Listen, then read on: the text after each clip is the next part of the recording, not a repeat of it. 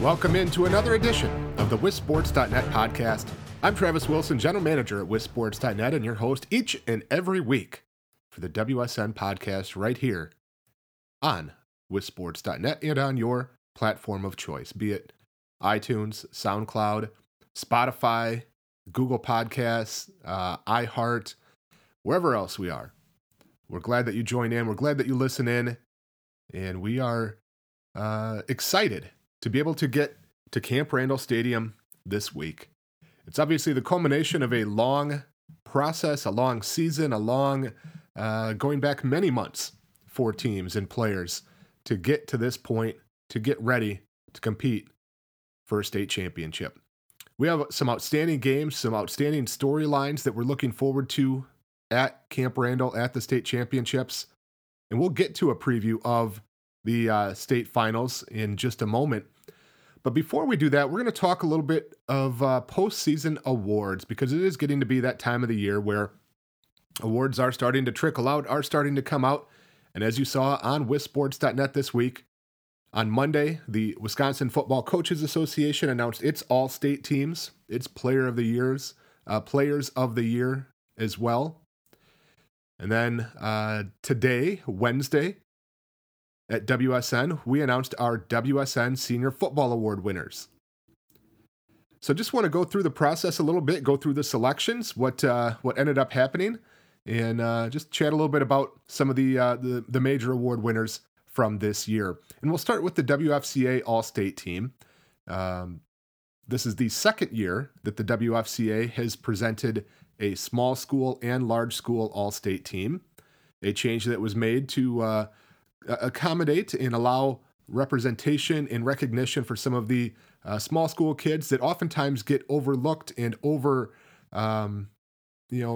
just kind of lost in the shuffle behind some of the big school kids, and give a chance to compare a little bit more apples to apples between small school kids and some of their brethren. So again, second year presenting large school and small school all-state selections. The way the process works is it actually begins back at the all-conference meeting. So every conference around the state has an all-conference meeting. At that all-conference meeting, obviously they vote on all-conference, but there's also a conference rep for the WFCA at each conference meeting, and the conference coaches decide which first-team all-conference players they would like to advance for consideration at the all-region level for the WFCA. Not all first-team all-conference players are automatically advanced. Some conferences nominate, 4 or 5 kids total. Some conferences nominate quite a bit more than that. It's kind of up to the conference, up to the coaches on who they feel should be advanced forward, but it does have a stipulation that it does have to be a first-team all-conference selection. So from there, the WFCA groups all teams in the state into 8 regions. It used to be all 8 were mixed up between large and small schools and just kind of spread all over the state. Now there are 4 regions for small schools, 4 regions for large schools. And so the players that were selected to advance through the all-conference process are advanced to the all-region meeting, and a rep for each conference in that region attends the meeting and presents the nominees. The coaches vote there. Each conference rep, each conference essentially gets a vote. So if there's 6 teams in that particular region, there's 6 coaches that vote, 1 rep from each conference. They vote for the all-region team. And then from there, some of the all-region selections, not all of them, some of them are advanced for consideration at the all-state level.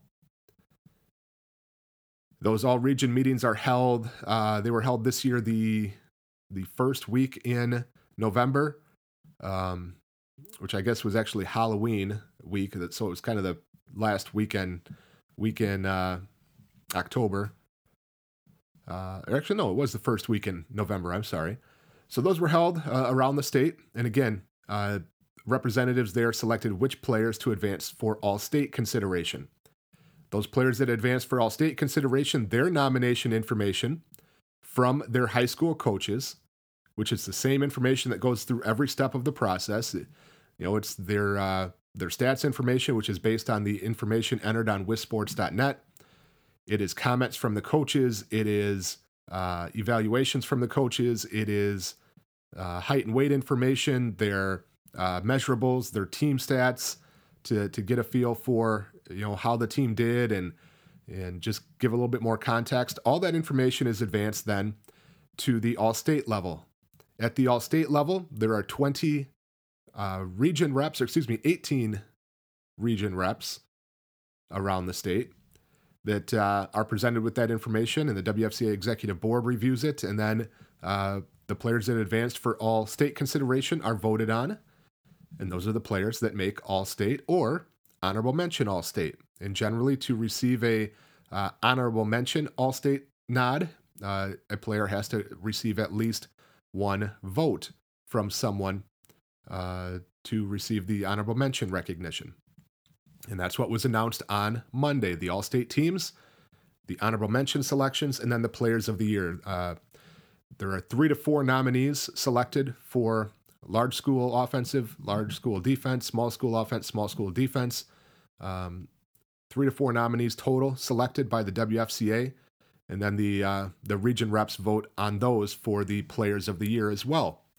So that's just a little outline of the process. And there's always some questions about, well, why didn't this kid get it? Or why is this kid off? And what have you. And my recommendation is always to circle back. And if you have a question, ask the high school coach if they were nominated, first of all, because there are a lot of times that the snubs, if you will, that or people that feel that their kid wasn't selected.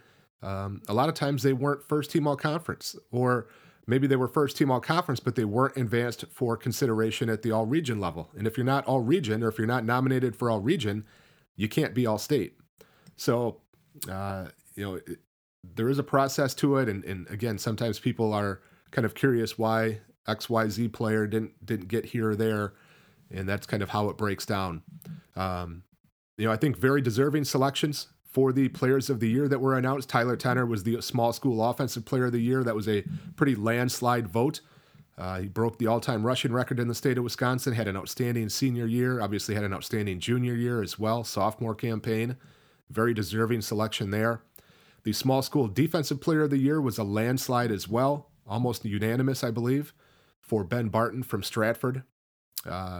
Obviously, their defense this year has been incredible. Didn't allow a point for the first 12 games of the year.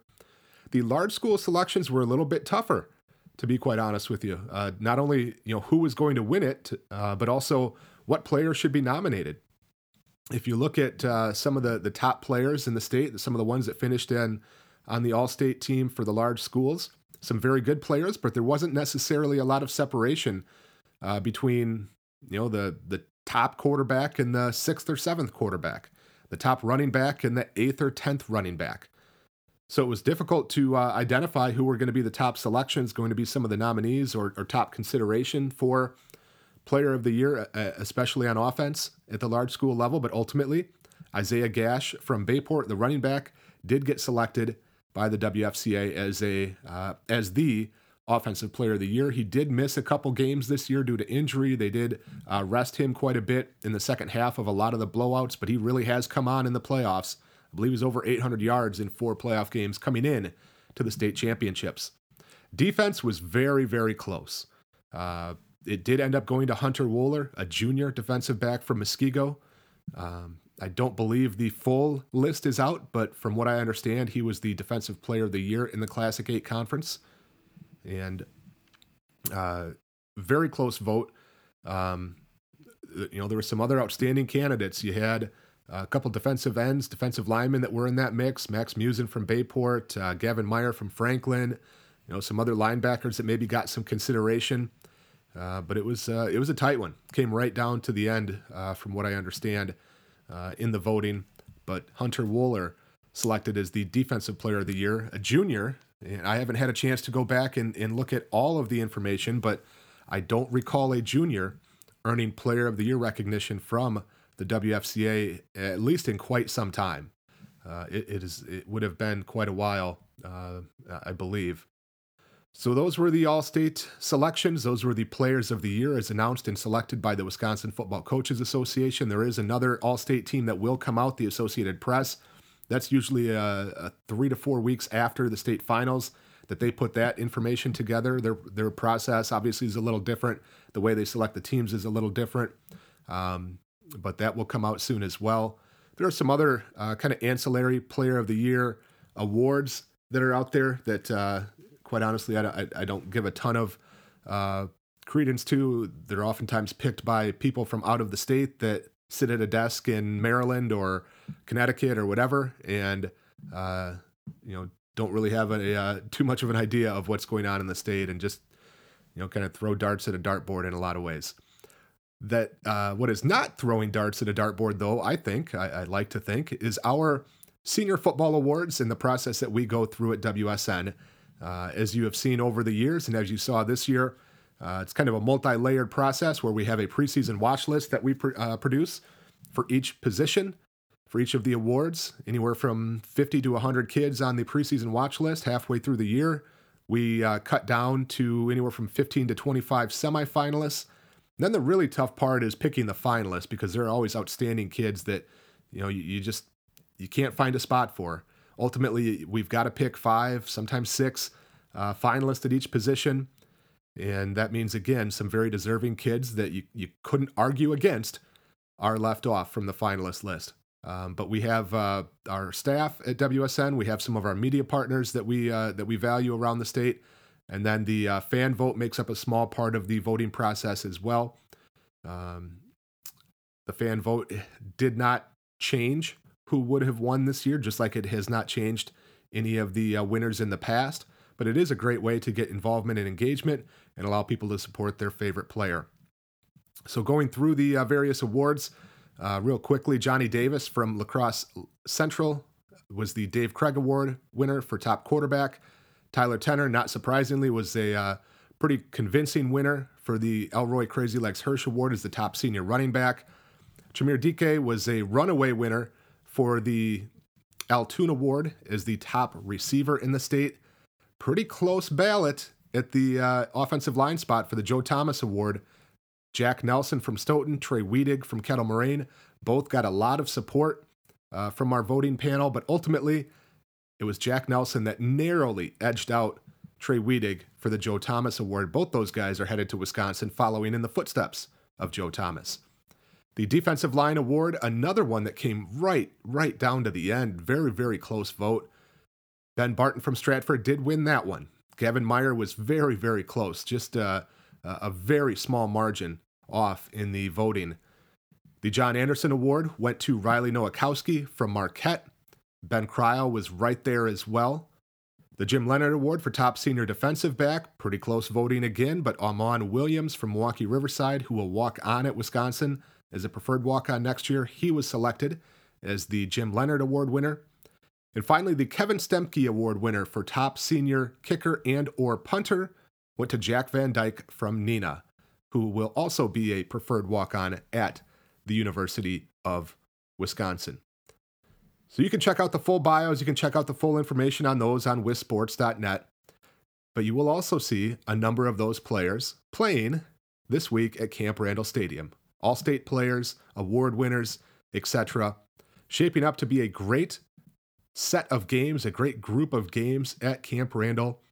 And let's take a look at each of those games, walking through kind of some early thoughts, or I guess not early because the championships start tomorrow, but some pregame thoughts, some things that might swing, the game, some players to watch, and ultimately, what we think might happen. You probably saw earlier this week, I did make my predictions, as I've done throughout the playoffs, on who will win each of the state championship games. And we'll start in Division 1, where we've got a really great matchup between a pair of undefeated teams, Muskego, the defending champions, who really broke out last week in a big way against Madison Memorial, and I had a feeling that could be the case. Their offense, their wing T offense, had kind of been bottled up against Franklin and then against McGuanago, or actually McGuanago and then against Franklin the previous 2 weeks. But those teams have a lot of familiarity with Muskego and have played them tough in the past, so it was not a surprise there. But then when Muskego got against a Madison Memorial team that has not really seen that wing tee, at least to that level, again, not a surprise that Muskego broke that open. One concern for Muskego coming into the state championship game, Andrew Lier, one of their primary running backs, was injured late in the game against Madison Memorial, and from what I understand, will not be available in the championship game. So that is certainly a blow to the Warriors. On the other side, Bayport head coach Gary Westerman finally break through. So many close shots, so many great teams that they've had over quite a while here, and even going back before Coach Westerman took over. But they finally get through. They take down Kimberly. It seemed like in that game, at one point, Bayport was going to blow it up and take a 3-score lead late, and it didn't happen. And then it seemed like Kimberly might make a Kimberly-type comeback. They had a beautiful pass into the end zone that was dropped for what would have been a touchdown and would have made it a 1-score game in the fourth quarter. But ultimately, Bayport held on for a 42-28 win. And again, get through to their first state championship game. A team that's really loaded with talent. If you look at the all-state team, if you look at the all-conference team, all-region teams, just a ton of top-level players there. We were a little worried about the Pirates coming into the playoffs. It certainly seemed like the FRCC was down a good amount this year, and they weren't really challenged and didn't have any real fourth quarter type games for a long time. But then they hammered Marquette convincingly, and then take down Kimberly last week to come in to the state championship game. As you saw in my predictions, I did go with Muskego in this one. I think it could be a high-scoring affair, relatively anyways. Both teams have put up a number of points. Both have very talented offenses. Muskego's offense especially could be difficult to get a grasp on for Bayport. So as soon as I say that, certainly expect a 13-10 ball game is the way it'll work. But I did take Muskego in that one. In Division II, all this consternation that we had about, well, who are the good teams? We don't know who they are. We don't know who to pick. Look at all these upsets that happened in Level 2 especially. And it ends up being a 2016 state champion Brookfield East versus 2017 champion Waunakee. Maybe we should have expected that all along. As I've talked about a number of times, it sure does feel like deja vu for Brookfield East, going back to their 2016 state championship. So many parallels and similarities between those two squads, right down to taking on a Badger Conference team in the state championship game. Their defense has really, really been outstanding all season, but especially during this playoff run. Their offense is just hammering away, doing enough, running the football, controlling the game. And as you saw me post on Wisp Sports this week, running the football, as we knew, we've known for a long time, is very important, especially late in the season, especially at Camp Randall. If you have fewer pass attempts than your opponent, you're going to win 72% of the time. And Brookfield East is predicated on running the football very much similar to what they did in 2016. Waunakee, we had some questions about, to be quite honest with you. After blowing away Monona Grove in Week 1, a game I was at, I was incredibly impressed with the Warriors in that one. And then they got hit really hard by the injury bug. And, they handled things against a pretty overmatched Badger North for the most part until Week 9, when DeForest beat them pretty handily. And then Level 1 of the playoffs, it was 0-0 at halftime against Monona Grove. They had to come back from a 2-score deficit to beat Milton. And you're thinking, all right, this, just things aren't adding up. And maybe it's not the year for Pat Rice and company. And then they come out and beat Hartford, undefeated, top-seeded Hartford, convincingly. Then they go and beat Waukesha West last week, relatively convincingly. They had 2 or 3 interceptions against Brooks Blount, the outstanding quarterback from West. And things have started to come along a little bit better for Waunakee. They're still banged up. There's still some injuries and question marks on how many of their skill position guys are available fully. But here they are back in a state championship game. I did take Brookfield East to win this one. I just like the ability for them to control the clock and a little bit healthier than the Warriors right now. So as Dave Keel, as Steve Jones have done to me several times in the past when I pick against them, don't be surprised to see Pat Rice make me look kind of foolish in this one. In Division 3, there is another Badger North Conference team that is in a state final. That is the DeForest Norskies. Weren't challenged too much for most of the season. In fact, did not have any game less than 3 scores until last week in the state semifinals when they beat New Berlin Eisenhower 14-9. Their defense came up big, had a couple interceptions late in the last 3 minutes of that one to hold on.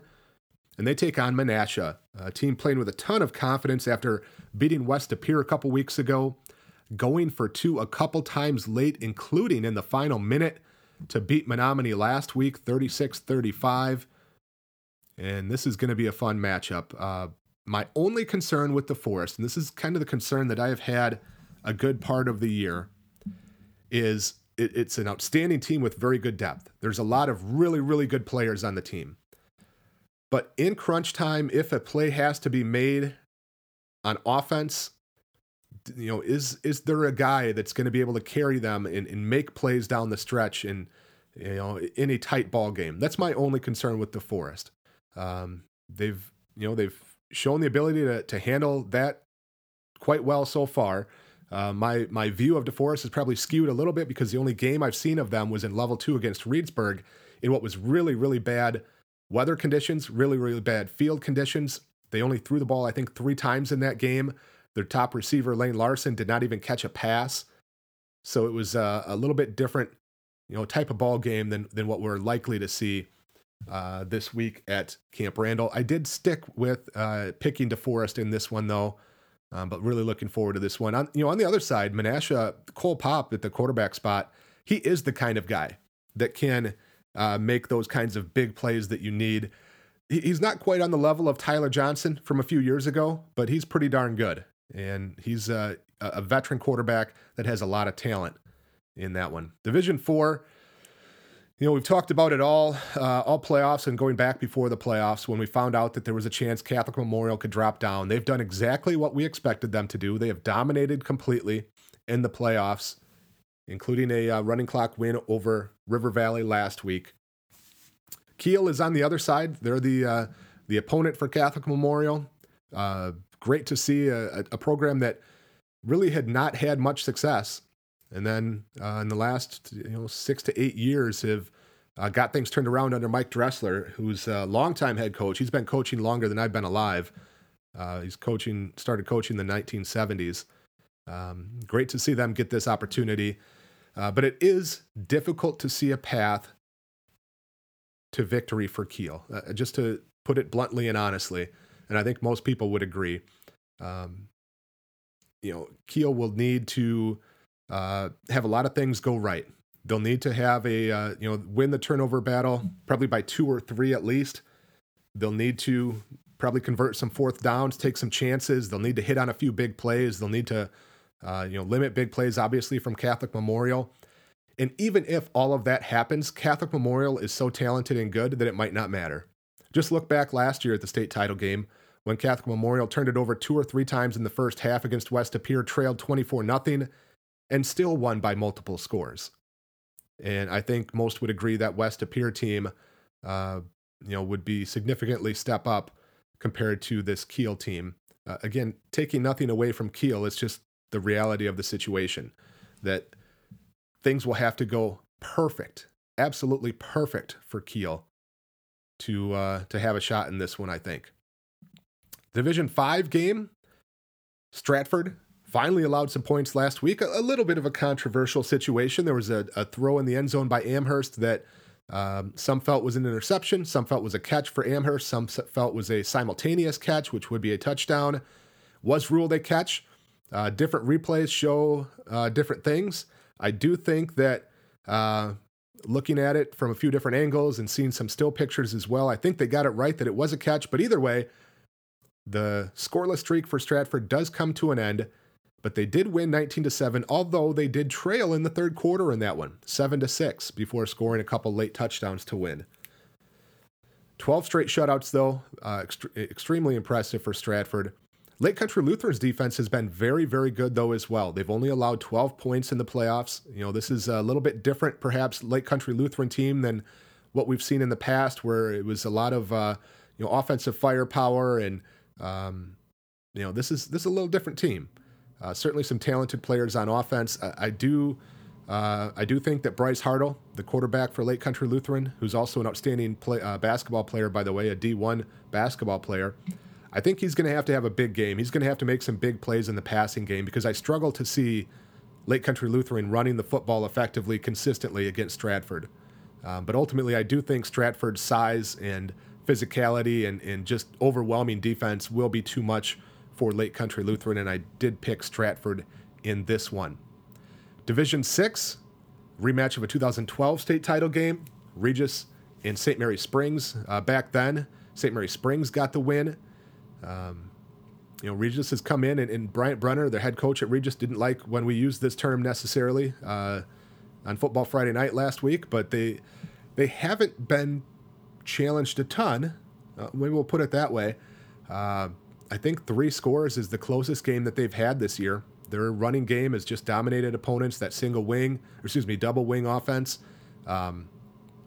Just churning away with a number of different backs that they can put back there and run the football. In St. Mary Springs, they had a tough start. Started 0-2 against a tough schedule, but rebounded. And Bob Highland finds a way. 2 shutouts in a row for their defense, impressive as well. Big physical football team. Should be a great matchup. I like Regis on paper. I like Regis in a lot of ways. I picked Regis. But there always seems to be something that says, you know what, Bob Highland's going to find a way to get it done. And it would not be a surprise to see that happen in this one. Although, again, I did pick Regis in this one. And finally, Division 7, the game that begins things tomorrow, Thursday at 10 a.m., a rematch of last year's state championship game that hopefully is a little bit cleaner game than what we saw last year. Both Edgar and Blackhawk had a number of mistakes and turnovers in the first half last year, but it was Blackhawk that was able to get things cleaned up, and they would go on to win 22-15 in a game where Edgar made about as many mistakes as they have ever made in a game, which is good and bad. Obviously, Blackhawk got the win, but it also is a little bit telling that Edgar only lost by a touchdown and had a chance late, despite playing so poorly. Now, Blackhawk did outplay them in the second half for sure. If you look at the yardage totals and everything in the second half, it was dominated by Blackhawk, but Edgar still had their shot. Both teams are top-seeded. Edgar does have the 1 loss to Stratford. Blackhawk Warren is undefeated. And, of course, Blackhawk is in a co-op now with Warren, Illinois. Picked up a few players there, but still kept their enrollment in Division 7. It should be a great game. I did pick Edgar in this one. I'm not sure that this year's Blackhawk team is better than last year's Blackhawk team, but I think Edgar's team this year might be better than last year's Edgar team. But should be a great game nonetheless. So some outstanding players, some outstanding teams on tap this week at Camp Randall Stadium. And make sure that you're following along on all of our coverage at wisports.net. It's a fun time of the year. It's kind of our reward at the end of the year, just like it is the players and the teams and the coaches, just like it is the fans that get to watch all the games. It's kind of our reward at the end of the year to be able to take in all this great action, hang out up at the press box at Camp Randall Stadium, head into the WFCA hospitality area inside the field house, chat with a lot of people, see some of our friends from the various media outlets around the state, coaches, fans, etc. Just a great way to connect and get everybody in one location and enjoy some great high school football. If you've followed us for a while, if you've seen what we do in the past, we're not going to post play-by-play and really worry a ton about I guess updates per se live from the state finals. Most people are going to be watching anyway, whether it's on TV, whether it's streaming online, what have you. Or maybe they'll be listening, or you can follow the game on the live stats that the WIAA provides. There's a lot of different ways to get those kinds of updates. So what we're going to do is kind of fill in the blanks on some of the other things. Provide analysis and reaction certainly, but also, what's the vibe like at Camp Randall? What's the crowd like? What's the students or the fan sections like? What are other things going on around the event? What is the press box food situation? That's always the biggest thing, obviously. The most important thing, the food selection at Camp Randall Stadium, which going off of the past, it'll be some sodas and hot chocolate, coffee, big, giant bags of popcorn that were popped I don't know how long ago, and hot dogs that some people aren't necessarily high on. I think they're fine, but we'll see. So looking forward to a great week of games. And by the way, if you're wondering about any information for the state championships, what TV station the games are on, because by the way, if you checked out our FAQ article, some of the games are on FS Wisconsin, but the games on Thursday night are going to be on FS Wisconsin Plus, because I believe there's a Bucks game that night that will air on FS Wisconsin. So you're going to have to dig around and find where that alternate channel, that Plus channel is on your local listings, or you can watch it online or on any of the Fox Sports Go apps on your phone, on Fire TV, Apple TV, Android TV, Roku, etc. But if you're looking for any information, you can find it in that FAQ article. I will probably get about 25 requests for things that we already posted about, but that's okay. Also in there, by the way, is the carry-in policy. If you're heading to the games, just be aware that there's some things that you can't take in that maybe you thought you could, whether it's a camera bag, a binocs bag. You can take cameras, you can take binoculars, but you just can't take the bags for them. Obviously, obvious things like weapons and food and things like that, but no noisemakers. You can take a small bag in.